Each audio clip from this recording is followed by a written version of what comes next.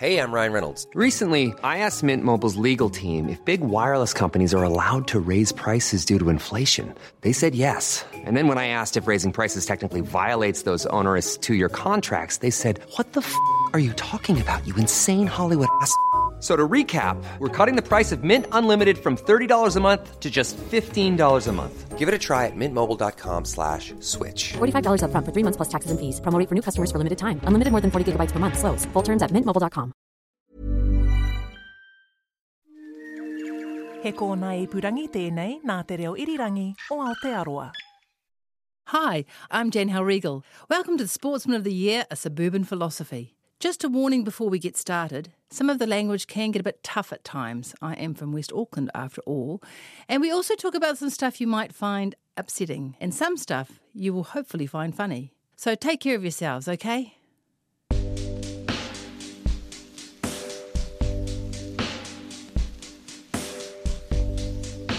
Some weekends my Nana would stay at our place and I loved having her there. She would read tea leaves and sing songs from her childhood.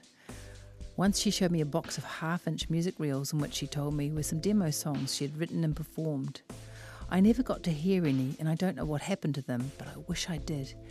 Because just imagine what amazing musical time capsules they would have been.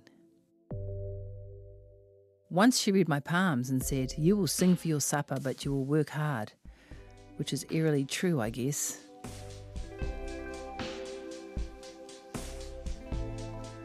Nana had been educated in a convent and could read and write very well. She also loved music and poetry.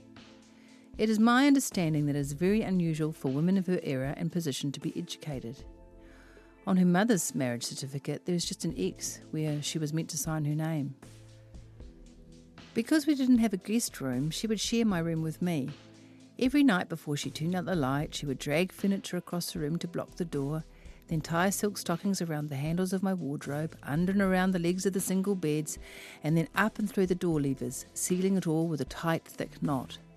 Once she had done all of this, we couldn't get out until the morning and no one could get in. Because I was very young, I just accepted this as normal behaviour. But many years later, when I started to research anxiety, I wondered what made her so apprehensive at night. My Nana lived through 2 big wars and probably saw frightful things that I wouldn't be able to comprehend. So it's not surprising she felt fearful. But I really do wish I knew more about why she did what she did.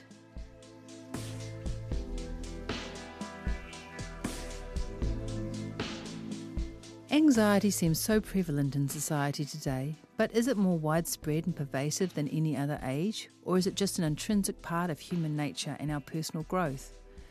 I don't really have an answer for this. However, what I do know from experience is that it is very scary when it's acute and it can be extremely debilitating. For me, anxiety used to be an overbearing presence that lurked around every corner, instilling me with an inescapable self-doubt and fear. Over the years, I've learned how to lessen these acute anxious thoughts, and I don't suffer from melancholy or depression like I used to. This doesn't mean I don't feel sad, mourn a loss, or be concerned at times. I just know now that these feelings will pass and it is just part of who I am.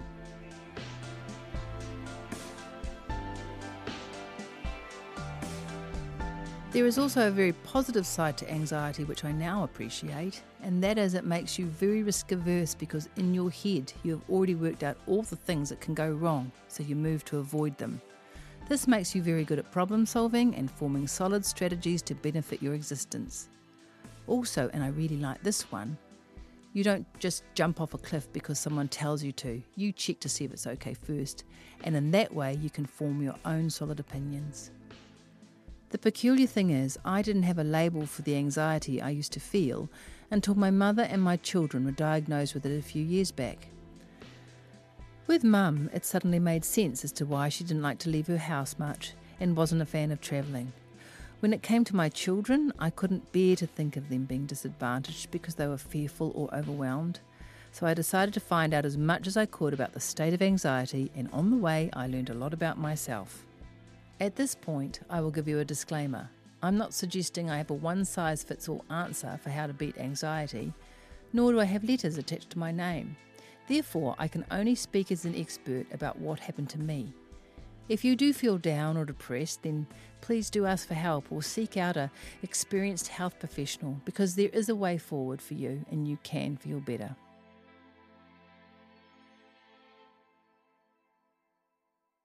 In 1993, I was living in Melbourne and I popped back to Auckland for a few weeks to visit family and friends. I was staying at the best hotel in Auckland, i.e. Dad's place, located on Herald Island just north of Auckland. He was out with friends one evening and I was watching TV. It was a lovely, still night and I wasn't stressed or upset. If anything, I was quite excited because I was going to be recording my second album, Tremble, in a few months' time. Suddenly, I got a sharp pain in my chest and I couldn't breathe. All I could think was that I was having a heart attack. I rang the hospital and explained what was happening, and the person I spoke to at the end of the line told me that I was more than likely having some sort of anxiety attack and to try and keep calm and to get to A&E if I could. I sat petrified, gasping for breath and waiting for my dad to come home. He came in about an hour or so later and I told him what had happened. He said I was fine and not to worry, so I calmed down and went to bed. Dad is good like that. You can break your leg, have a bone sticking out, or be covered in a lot of blood and gore after a bike accident, and my dad would always be calm, look you in the eye and say, "You'll be okay." And suddenly, because he said that, you were. He told me years later that he was actually really worried about me and stayed up all night sitting outside my room listening to me breathe. I'm glad I didn't know that at the time. I had another major panic attack on a plane between Sydney and Auckland. In my head, I watched on as the overhead lockers started flying open, bags were tossed in the air, and the front of the fuselage smashed and compacted and started coming towards me. Then all the passengers on that plane, including me, fell into the sea, and next thing we were all surrounded by sharks and we were all doomed. I kept spinning this vision around in my head, and these imaginings compounded the anxiety and made it worse. Again, I couldn't breathe and was paralysed with fear. I was thinking of calling out to a steward but was too embarrassed, so I just sat there hoping I wouldn't die. I also tuned up my Walkman because I've always found listening to loud music with headphones on helps, and that is probably because it makes me feel cocooned and protected. After that, I developed an abnormal fear of flying which lasted for quite a few years.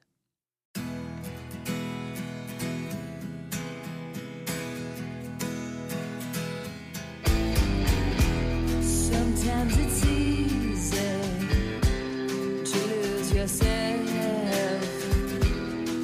in this crazy little sordid mixed up town. It was around this time when I stayed in my room in Melbourne for a few months, mostly sleeping. I did start writing some great songs that would end up on All Grown Up album, but overall I just couldn't perform or do anything too industrious.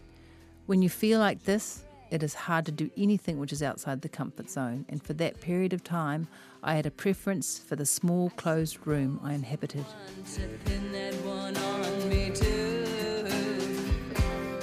What saved me from complete shutdown, I believe, is that every day in the morning I would do some sort of exercise. I would head to the gym down the road for an hour or two, and this felt okay because it was familiar. Afterwards, I would scurry back into my room, smoke, eat donuts, drink wine, write in a journal, cry and feel forlorn. I can't read those journals now, and I keep thinking I should burn them because I don't want anyone else to read them either. I was such a pitiful creature. I honestly can't believe it was me. That was probably the lowest I ever went, and I know I will never go there again.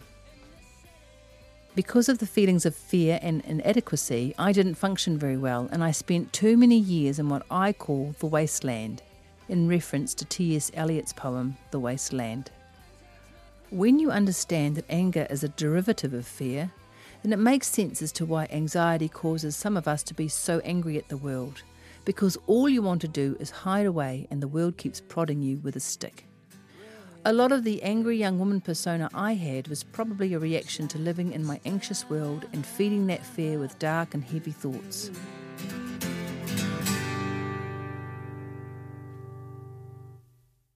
The first time I noticed something was askew with one of my kids was when he was a toddler and wouldn't get into lifts and other small enclosed spaces that he wasn't familiar with. We went through a car wash once and he just screamed the entire time, and he wouldn't go on a merry-go-round no matter how hard his dad and I tried to convince him it was safe. I thought swimming lessons were going to be a fun thing to do together, but they were quite traumatic, and the first 10 weeks were spent just trying to get a terrified child to put his feet into the water. He just didn't like doing things that he didn't understand. I learned never to assume he would like certain things that other children found so easy to enjoy. Then, when he was about 6, he started to mention feeling nauseous before school, and I didn't pay a lot of attention as I figured it was just nerves. And even though in a way I was right, I didn't understand how crippling those nerves were going to become. This continued, and when my boy hit middle school, the stress mutated and he started having major butterflies at night and throwing up. At first I thought it might be an allergic reaction to dairy, so I started removing food groups to see if that made a difference. And then I thought perhaps it was the meals we were eating, but then no one else in the family was sick after dinner, so it couldn't have been that. The nausea continued, and I started getting calls from the school to pick him up during the day because he was feeling unwell. Nothing made a lot of sense because he seemed so happy and he loved going to school in the morning. It was a bit of a mystery that seemed to be getting worse by the month, so we headed to the doctor to see if there was some sort of physical ailment that was causing his illness, or something else that we didn't understand. As we discussed some of the symptoms and what could be causing them, a word jumped out at me that I immediately recognised. It was anxiety, and that was what we were dealing with. It was a eureka moment, because then I remembered that I too had suffered from the same nausea at night when I was a child and would be sick when no one else in the family was. So many nights lying awake, feeling queasy and petrified, but thinking it was perfectly normal. Once it became clear that anxiety was the cause of my teenagers' discomfort, we worked towards finding a solution, which meant talking to some health professionals about what could be done, reading books and researching online. It also meant for me doing a lot of soul-searching and reflecting on my troubled, angry years. It seems that giving anxiety a name and acknowledging that it is a condition goes a long way to understanding how to overcome its tyrannical claim.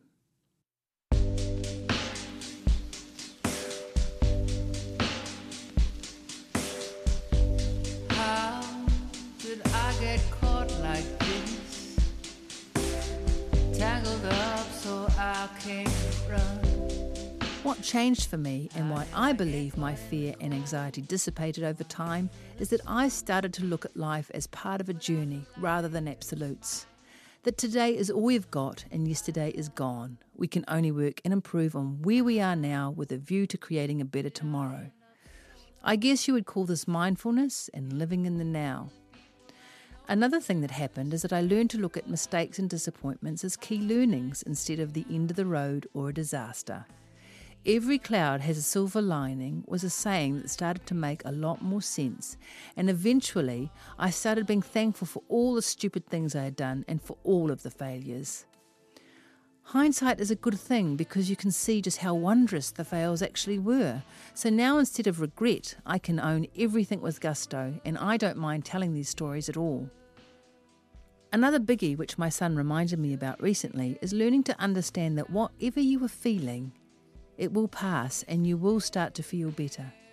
You can trust this process like any law of nature because nothing ever stays the same and the only constant is change.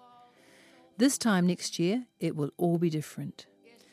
Forgiveness is also a powerful antidote to anxiety. Letting go of the past and moving on from anger is a great liberator. No one has the power to make you feel a particular way unless you let them. And once I realised this, I was in control of how I reacted to life and circumstance, and then I was on my way. One step at a time, my boy. One foot in front of the other. Another thing that changed for me is that I started focusing on what I did want and put all of my attention into that. Things around me that I couldn't control, I just let go of, and I stopped worrying about what other people were doing and just concentrated on my own thing. I used to constantly tell myself, you can't do that, you're not smart enough, you're not rich enough, you're too old. I just focused on the end result, and one day I found I'd stopped saying those things to myself completely. The more hurdles you face, the stronger you become. It's almost like going to the gym. You may not notice any changes for a while, but one day your muscles are stronger and you can lift heavier weights.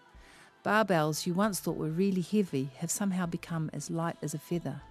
other practical things I have done which have helped me carve out a predominantly anxiety-free existence are exercising every day, reducing alcohol consumption considerably, writing down goals and working towards them at least 5 minutes a day, remembering that there is no such thing as no, only not now, trusting in the process of life and that things do or don't happen for a very good reason, and last but not least, admitting that I do feel a bit anxious sometimes and just accepting it is just part of the process.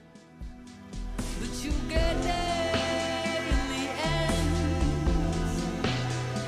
and all the things you will discover. This episode of Sportsman of the Year was written and performed by me, Jan Halregal. Justin Gregory was the producer and the engineer was Jana Witter.